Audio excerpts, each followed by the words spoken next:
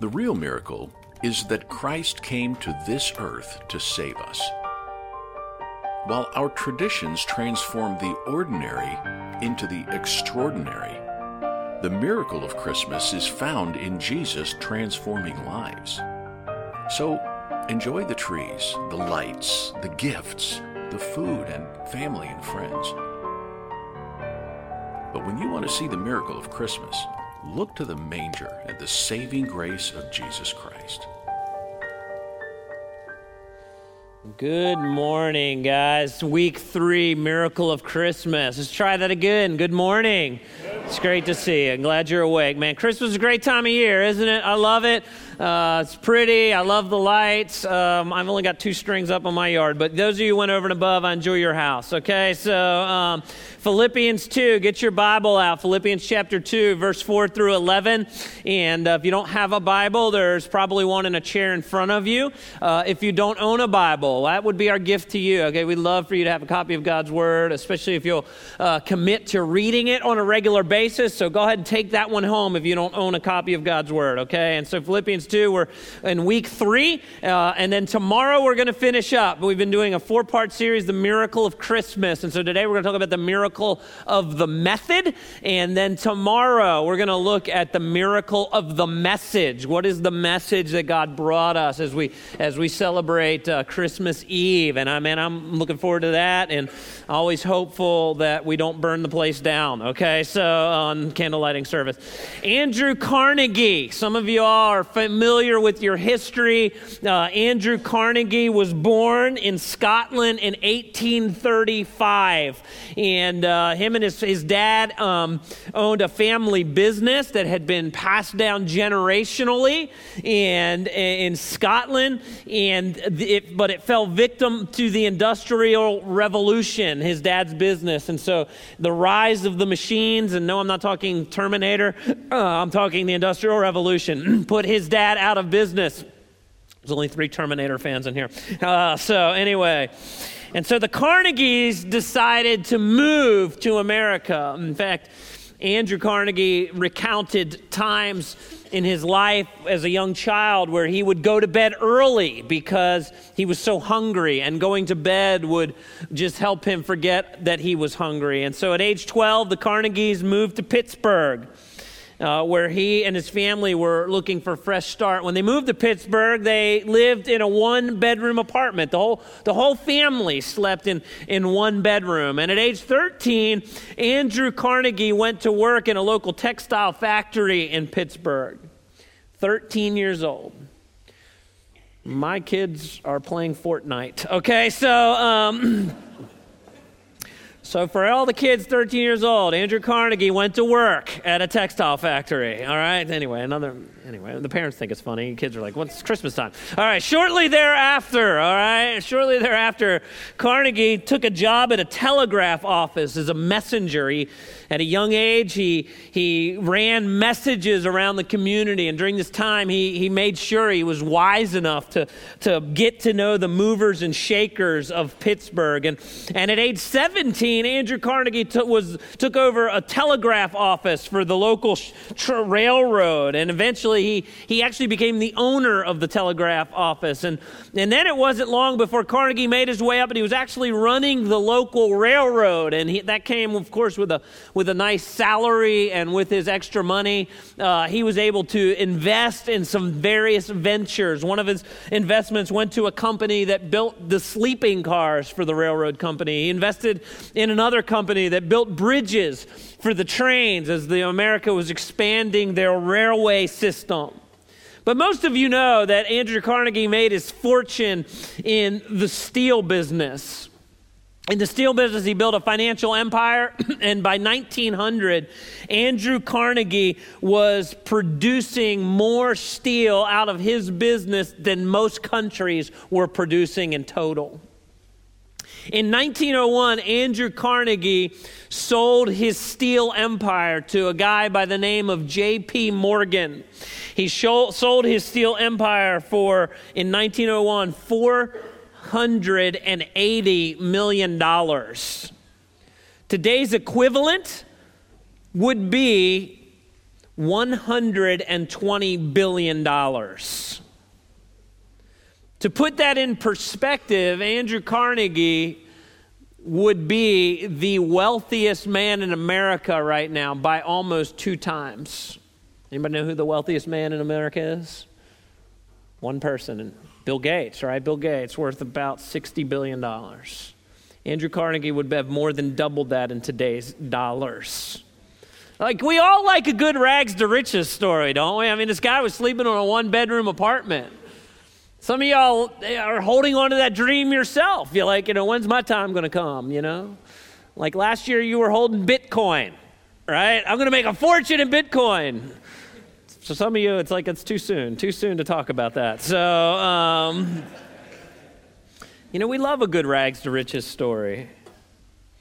The story of Christmas, though, is actually quite the opposite. The story of Christmas is actually a riches to rags story. It's the descent of our God into humanity to save the world in which he created from their sin. And so we've been looking at this series called The Miracle of Christmas, and the first week we called it The Miracle of the Moment, and we looked at Galatians 4, just the right time God sent forth his Son. And then last week we looked at The Miracle of the Messenger, and if you missed Pastor Joey's sermon, man, you really missed out. I encourage you to go online and listen to it. We talked about the pre-incarnate Christ, that Jesus is supreme, and he is reigning supreme, and he's always reigned supreme, but he wrapped himself in flesh. And then this morning we're going to look at the miracle of the method. Let's look at the miracle of the method. How did God save us through his son, Jesus Christ? And we're going to look at Philippians chapter 2. And so I'm just going to let the cat out of the bag, right? So actually, after I say this, you can check out and you don't have to listen to anything else I say, okay? The miracle of the method is this. It's one word. It's humility. The miracle of the method of our salvation is humility. I was just kidding about checking out. Okay, listen up. Here we go. Philippians 2, verse 4, Paul writes this: let each of you look not only to his own interests, but also to the interests of others. Verse 5, have this mind among yourselves, which is yours in Christ Jesus, who though he was in the form of God, did not count equality with God something to be grasped, but he emptied himself by taking the form of a servant, being born in the likeness of men, and being found in human form. He humbled himself by becoming obedient to the point of death, even death on a cross. And I could probably take each of these verses and give each of them a full week, but we're going to do all of it in one. So here we go. The first thing we see here this morning, Jesus didn't clutch. Jesus didn't clutch. The word grasped means to clutch, to hold on tightly. Jesus didn't do that. And by the way, this whole passage is encased in the idea that we need to have the same mindset as Christ. If you're here this morning and you're a Christian and you want to have, there's been books written about this, the mind of Christ. What's the mind of Christ? Christ was humble. Christ didn't clutch. Christ gave up his rights. That's the mind of Christ. What's the miracle, the method that our God in Christ humbled himself? The story is told, maybe you know this, in other countries when they trap monkeys. The way that a monkey is trapped is very simple. A trapper will dig a small hole, maybe this deep in the ground. And then in this very small hole, they'll place the bait of some kind of a fruit or some kind of a food that this monkey would want to get his hands on. And then at the top of the hole, they put a hole at the top about this big, just big enough for a monkey to kind of slide his hand through. And so he'll look down into that shallow hole and he'll find the fruit that he wants, and he'll stick his hand down and he'll grab onto the fruit. And as he grabs onto the fruit, his hand now gets wider, and it's just wide enough that he can't pull his hand out. And all that monkey has to do to be free is let go of what it's clutching and pull its hand out. But the monkey wants that bait so badly that he clutches. And I think about that in our lives, right? I mean, there's some of you in this room and you're clutching something and it's killing you and it's got you trapped this morning. You've got a sin, an addiction. There's a relationship in your life that's leading you down a path. There's something that you desire, and in your sacrifice, you're clutching. Your marriage is struggling because you refuse to die to yourself, and you're just clutching your rights. And you're clutching, and you're clutching, and you're clutching. And I've got news for you. We worship and serve a God, and we have a Savior who didn't clutch. He didn't grasp onto his rights. Jesus did not clutch his rights. Listen, that's not the American way, right? You're born into a country where you have a bill of... Some of y'all didn't know that. Okay, let's do it. You have a bill of what? Our Savior said, you know what, I laid my rights down. I mean, can you imagine how that might change our marriages and our churches and our culture? Our Jesus, he didn't clutch. In fact, Paul goes on to say he emptied himself. It means he set aside his divine rights. He set aside his glory. He willingly laid himself down. Last week I was visiting up in our campus up in Gloucester, and we sang the song, the Christmas song, "Hark the Herald Angels Sing," right? And about the third line in that song says, "Mild he lays his glory by." I don't know if you ever think about the words we're singing, especially during Christmas carols, because they're very poetic, and sometimes you kind of have to think about it. But as I sang that, I thought about Philippians chapter 2, that Christ, mild, he laid his glory. He didn't clutch. He emptied himself. Paul says he became a bondservant. Literally, he became a slave. Jesus Christ carried the burdens of others. Burdens he didn't have to carry. Your burdens, my burdens, the burden of sin, so that we might have life. He toiled as a slave would toil. The God of the universe, he loosened his grip, and he willingly and he humbly submitted to the will of the Father. The miracle of the method is that God came and humbly took on the form of a bondservant so that we might be saved from our sin. This is truly a riches to rags story. Paul goes on to say he was born in a manger. How do I know this? He says he was born in the likeness of man. Philippians 2:7-8, being made in human likeness, being found in the appearance of man. Luke chapter 2, verse 12, you probably know the Christmas story, right? Where the angels show up to some shepherds on the side of a mountain. By the way, shepherds were like the lowly, it was the worst job you could have, In fact, and the shepherds would attach bigger words to their job description to make it sound important, but nobody wanted to be a shepherd, But it was like, I'm a sheep tending engineer, or whatever you could do to make it sound better than it was. It just wasn't that great of a job. Yet the angels, upon announcing the birth of Christ, they show up to the shepherds. Why? Because these guys were diligent. They were serving God by where God had placed them. It's a whole other sermon for another day. But they show up, and in Luke chapter 2, as the angels are announcing the birth of the Messiah, the Savior, God's Son Jesus, Luke chapter 2, verse 12, it says that the angels say to the shepherds, "And you will recognize him by this sign." Now, why? This is important. We skip over these important passages of Scripture. What's the sign? You will find a baby wrapped snugly in strips of cloth and lying in a manger. I want you to think about this. The reason this is a sign is this is not how you would normally find a baby. Right? A manger is a feeding trough for animals. Strips of cloth means, the parents didn't even have clothing to give to a baby.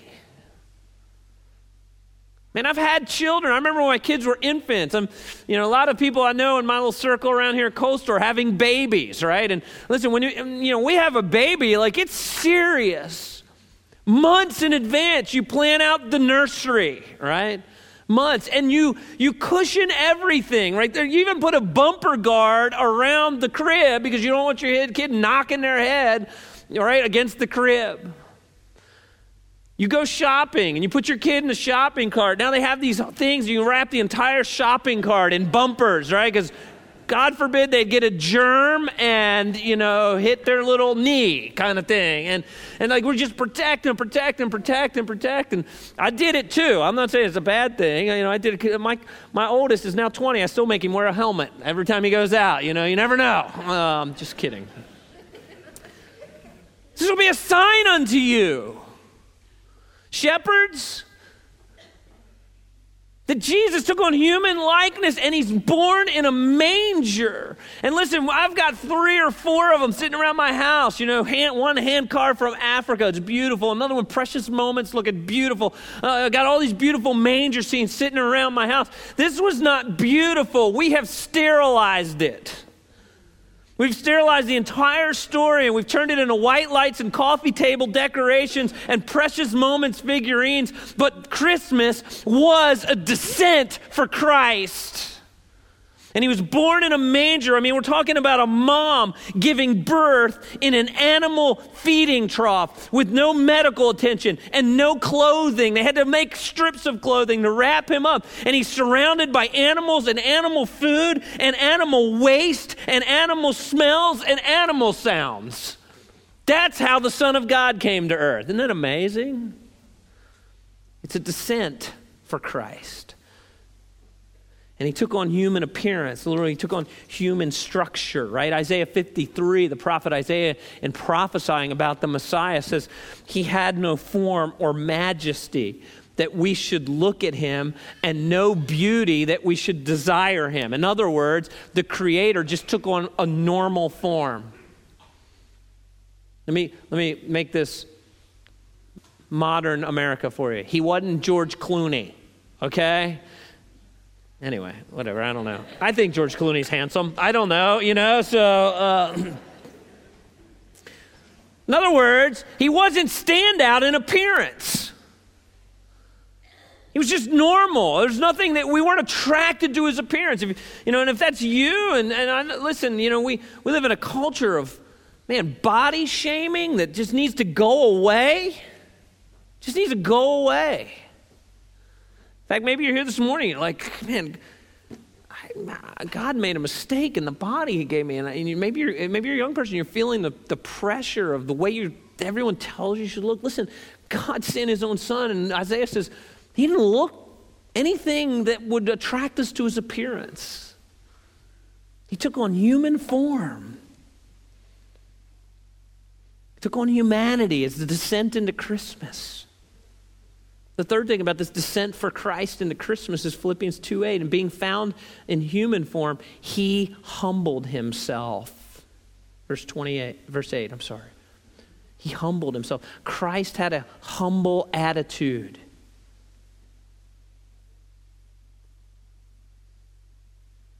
Paul is challenging this church, by the way, to have the mindset of Christ. Humility.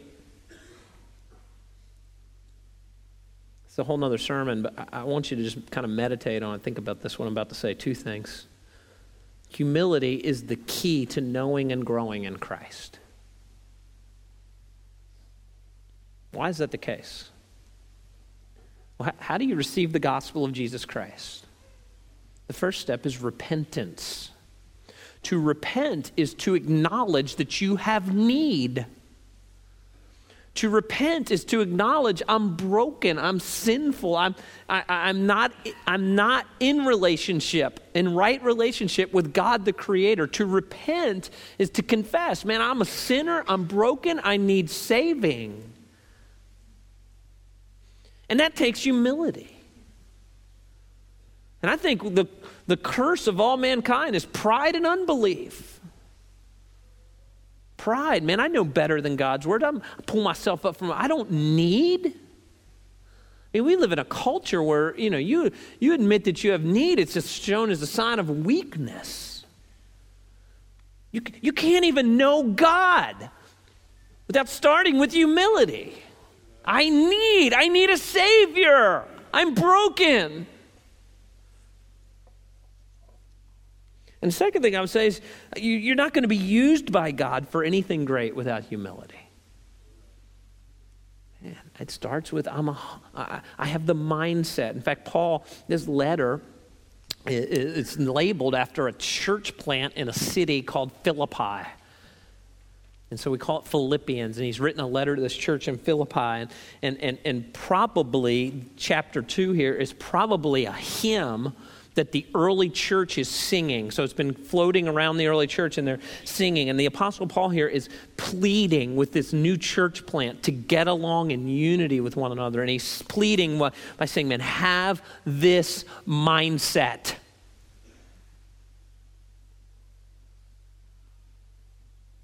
Because the dominant mindset of the culture is, you should be happy.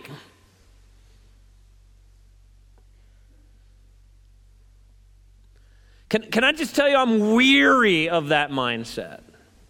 That is not a Christian mindset. Because if you should be happy, then you go into marriage with the idea that you should be happy. What happens when your spouse stops making you happy? Well, it must be the spouse's problem.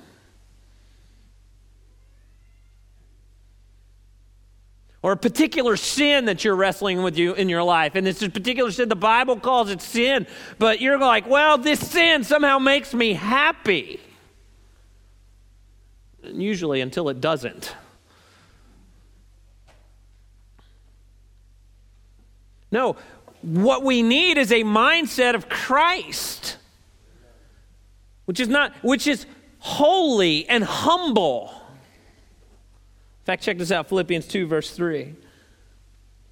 I want you to meditate on these verses this morning. I want you to think about these. What the Apostle Paul is saying to this young church. He says, do nothing from selfish ambition or conceit. Can you even imagine how that would change the world? But in humility, count others as more significant than yourselves. Whew. Let each of you look not only for his own interest, but also for the what, church? Interest of others. Have this mind among yourselves, which is yours in Christ Jesus. See, when we're in Christ and the Holy Spirit lives in us, humility is now a choice. You can choose to die to yourself. You can choose to die to your desires. You can choose to live for others. You can choose to obey Christ. You can choose to obey God's word. You can choose to repent of your selfish desires and live in obedience to the word of God, to the glory of God the Father. Can you imagine a world where everyone looked out as for others is more important than themselves? Be incredible, wouldn't it? It'd be heaven on earth, which, by the way, is what a church is supposed to be, a little touch of heaven on earth. And by the way, if you're here this morning and you call yourself a Christian, it's what your marriage is supposed to be. Yes? A little touch of heaven on earth where two people, it's hard enough with hundreds of people, where just two people say, you know what, I'm going to die to myself, I'm going to live for you. Whenever I do a wedding, after we take the vows, most couples do one of three things. I love all three. But most of them will either, as their first act of marriage, they'll either do communion together, which I love that, okay, or they'll do unity sand, okay, where they take two different color sands and pour them together in one vase to form a, like an art piece they take home. Or they'll do the unity candle, right? And I love that one too. And so, the unity candle is that during the ceremony, before we do the vows, all the way through the ceremony, there'll be two individual candles, right, that are lit, one representing the bride and the other representing the groom, right? And then once we exchange the vows and they're husband and wife, the first act of marriage is they take those two candles and they do what? Anybody know? Light one in the middle, right? And what's that representative? The two now become one. They're one flesh. They're about one thing. And then they take their individual candles and they do what? And in the middle is this thing called marriage. The two become one flesh, where it's humility, where you're looking out for the other person is more important than themselves. And you blow them out. And then something happens in marriage. And this is what it looks like.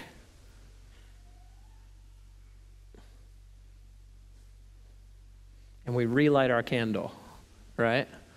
Oh, wait a minute. I didn't know this was going to be about you. Let me make it about me for a minute.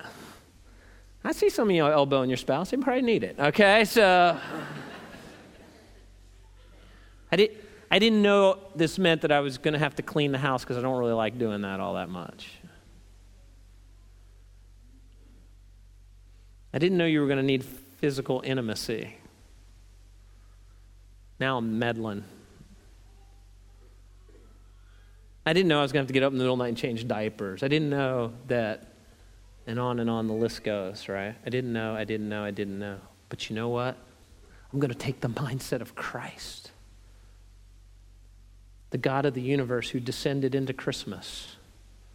The God of the universe, and Paul says, have the same mind that Christ had, where you look out for others as more important than yourselves. I mean, can you even imagine how this concept would change your marriage? Can you even imagine how this concept would change your workplace, where you go into work, you say, I'm here to serve my boss, and I'm here to serve my company so that the company does well. Doesn't matter if anybody notices, because God notices. Can you even imagine how this would change your church and your church involvement? You know, because even in church life, like maybe you don't get enough attaboys, but God sees and God rewards, and I'm here to serve because I want to have the mindset of Christ. Can you even imagine how this would change our community? Can you even imagine how this would change our schools? Can you even imagine how this would change your relationship with your roommates? And on the list goes. The mind of Christ is the mind of humility. It's thinking less of yourselves. It's serving others. It's not clutching, and it's giving away your rights so that the glory of God can shine through in your life.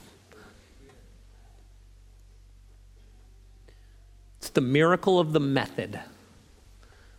The method of the gospel is humility. And we see this in verse 8 where Paul says it's from the manger to the cross.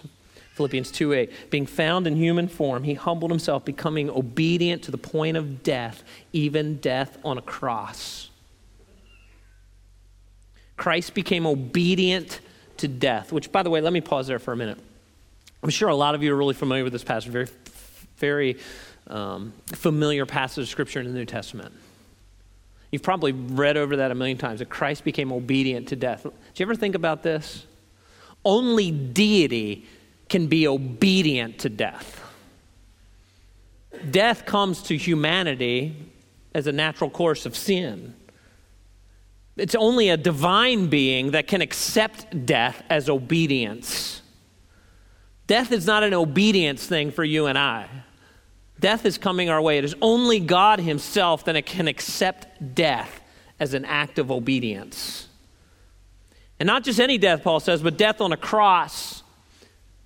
He's reminding us that the way that Christ chose to die, to pay for our sin, was suffering and punishing and undeserved.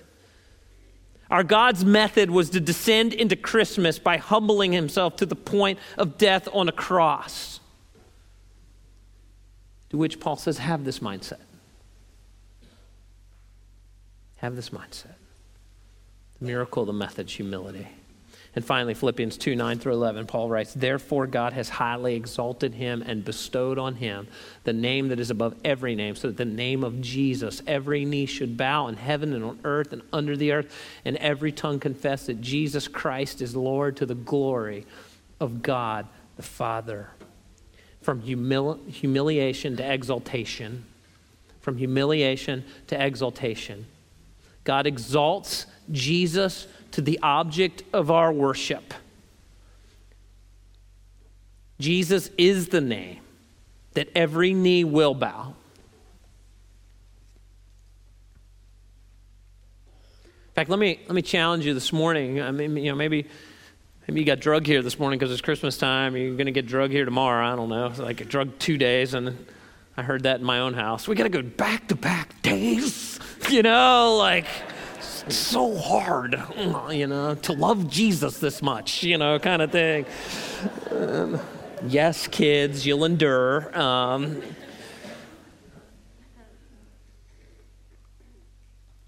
The scriptures are really clear that every knee will bow to Christ.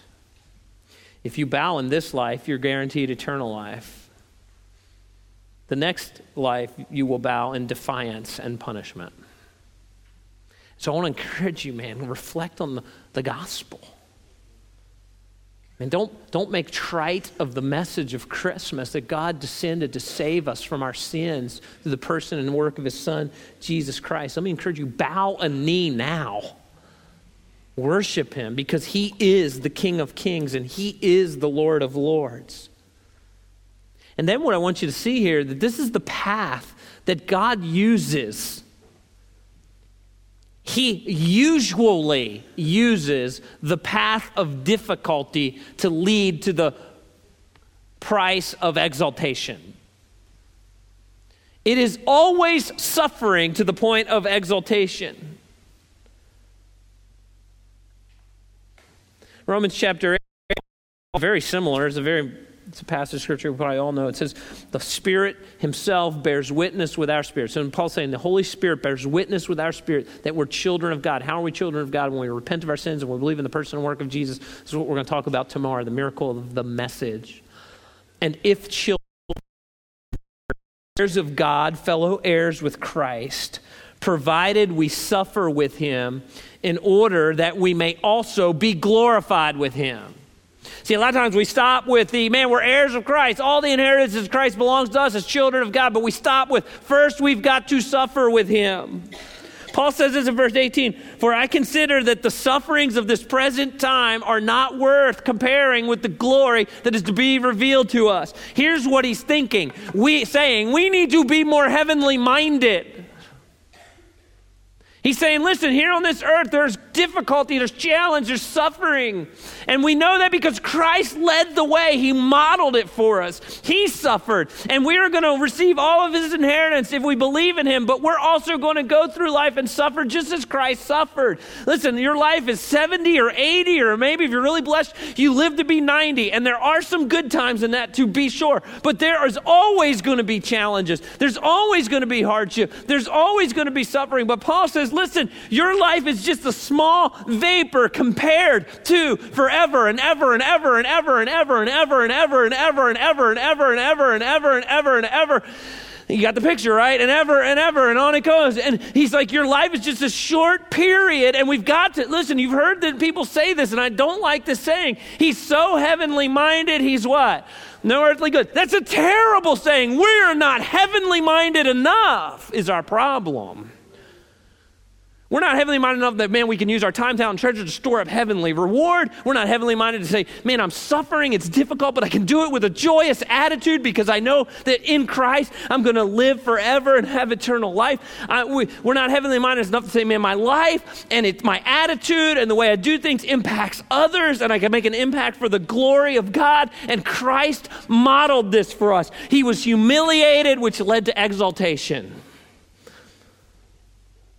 We're promised to go through difficulties, but the miracle of the method as shown to us in Christ is that God takes difficulties and turns them on its head as he exalts and brings glory to his name through difficulty.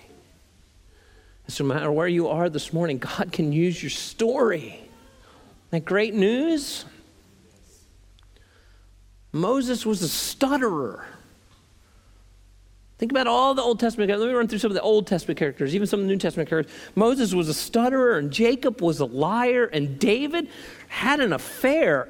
And Abraham was too old, and David was told he was too young, and Timothy had health problems. And Peter, he denied he even knew Jesus, and Paul was a murderer, and when Jonah was given an assignment, he decided to run the other way. And Gideon and Thomas had very little faith, and Jeremiah wrestled with depression and was probably even suicidal at times. And Elijah, he was burned out, but God still used these people to bring glory and fame to his name. Isn't that great news?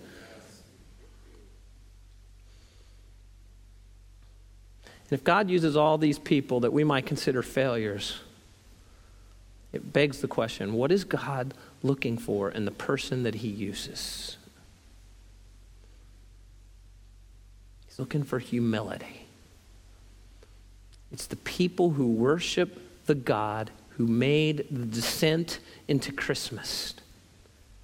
And then, as an act of worship, in order to worship him as Savior, those people make the same descent as Jesus. It's the miracle of the method. It's a church of Christmas worshipers that say this. I'm going to change these verses just a little bit to put them in the first person.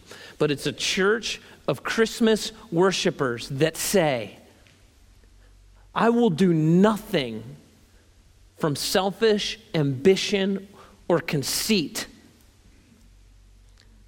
but in humility, I will count others as more significant than myself. I will no longer look out only for my own interests, but I will look out for the interests of others. By the grace of God and by the power of the Holy Spirit, may I have this mind, which is mine in Christ Jesus. Our God takes the manger and he turns it into a Savior. Our God takes death and he turns it into resurrection. Our God takes broken, sinful people and saves them and uses their broken stories to exalt the Savior and to spread the fame of God in Christ. The miracle of the method is have this same mind among yourselves, which is yours in Christ Jesus. You can't leave here today and muster up the strength to be humble. You have to have the mind of Christ. Be focused on Christ. Be focused on Christ. Be focused on Christ. And when you focus on Christ, by the power of the Spirit, you have the mind of Christ. And when you have the mind of Christ, the person sitting next to you, the person sitting behind you, the person who stole your parking spot this week is more important than yourself. That would change the world. It's the miracle of the method. Let's close with prayer.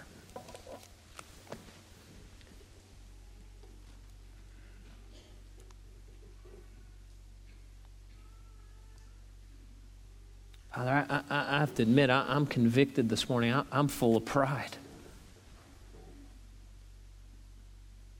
I like to make it about me first and foremost.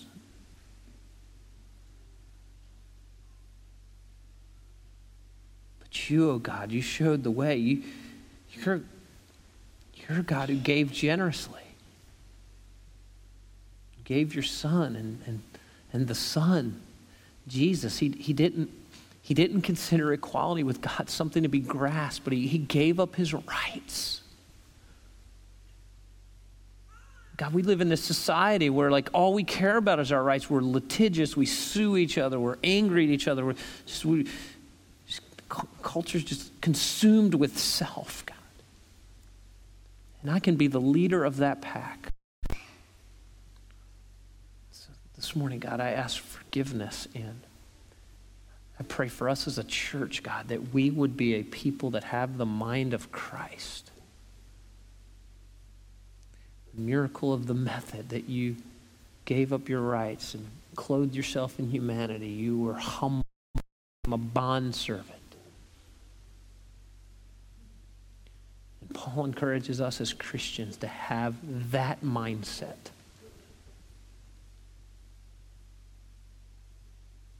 God, you use the humble to change the world. God, we have this short time called life, 70, maybe 90 years, where we get to pour ourselves out. And it's not always easy, God.